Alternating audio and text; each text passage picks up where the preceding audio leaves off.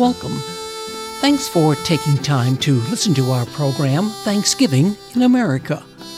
I'm David Denault, and yes, we have so much to be thankful for in America. Well, you may be listening from the Bay Area, or in the heartland of America, or up in the mountains, sitting back on a couch having hot chocolate on a cold Thanksgiving morning. Or maybe you're just sitting on a sunny beach in Florida. Well, no matter. Today is a time to gather with family and friends. So let me share a History Channel Thanksgiving in America.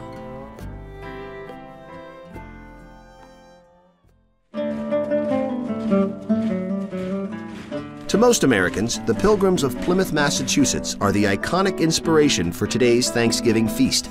After the winter of 1620 killed almost half of their people, the colonists formed a relationship with the neighboring Wampanoag tribe, who taught them about fishing, planting, and hunting.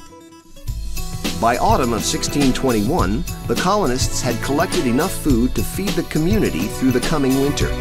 The Wampanoags joined the colonists for a 3-day feast in honor of their bounty. The feast probably did not include our modern Thanksgiving staple, turkey. More likely, the colonists and Wampanoags dined on roast goose, along with corn, codfish, and lobster. This 1621 harvest meal is now commonly thought of as the first Thanksgiving. Yet for later generations of colonists, New England days of Thanksgiving had little to do with the 1621 harvest festival. Theirs was a religious holiday, descended from Puritan days of fasting, prayer, and giving thanks to God. Every autumn, the governor of each colony would declare days of thanksgiving for bountiful harvests, victorious battles, or drought-ending rains. In 1777, the Continental Congress decreed that all 13 of America's colonies celebrate a national day of Thanksgiving that year in celebration of their victory over the British at Saratoga. By the mid-19th century, many states celebrated the holiday. However, the date could vary by weeks or even months. A determined magazine editor named Sarah Josepha Hale set about establishing a national Thanksgiving Day. She passionately believed that such a day would help unite a nation headed towards civil war. Hale began a one-woman letter-writing campaign, urging politicians to establish an annual day of Thanksgiving. Her efforts were finally rewarded by Abraham Lincoln, who saw the unifying potential of the holiday. In 1863, 4 months after the victory at Gettysburg, he declared the last Thursday of November to be Thanksgiving Day. By the 20th century, Thanksgiving was a welcome day of leisure from a 6-day work week. In the 1920s, the National Football League was formed.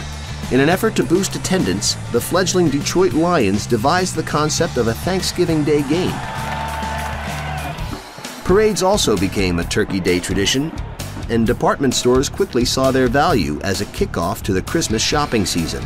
The Macy's Thanksgiving Day Parade began in 1924, and year after year, millions of New Yorkers braved the cold to watch the festivities. Most of all, Thanksgiving is about family.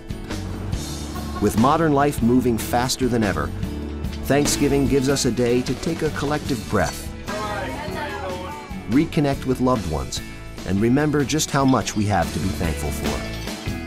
Here's the turkey!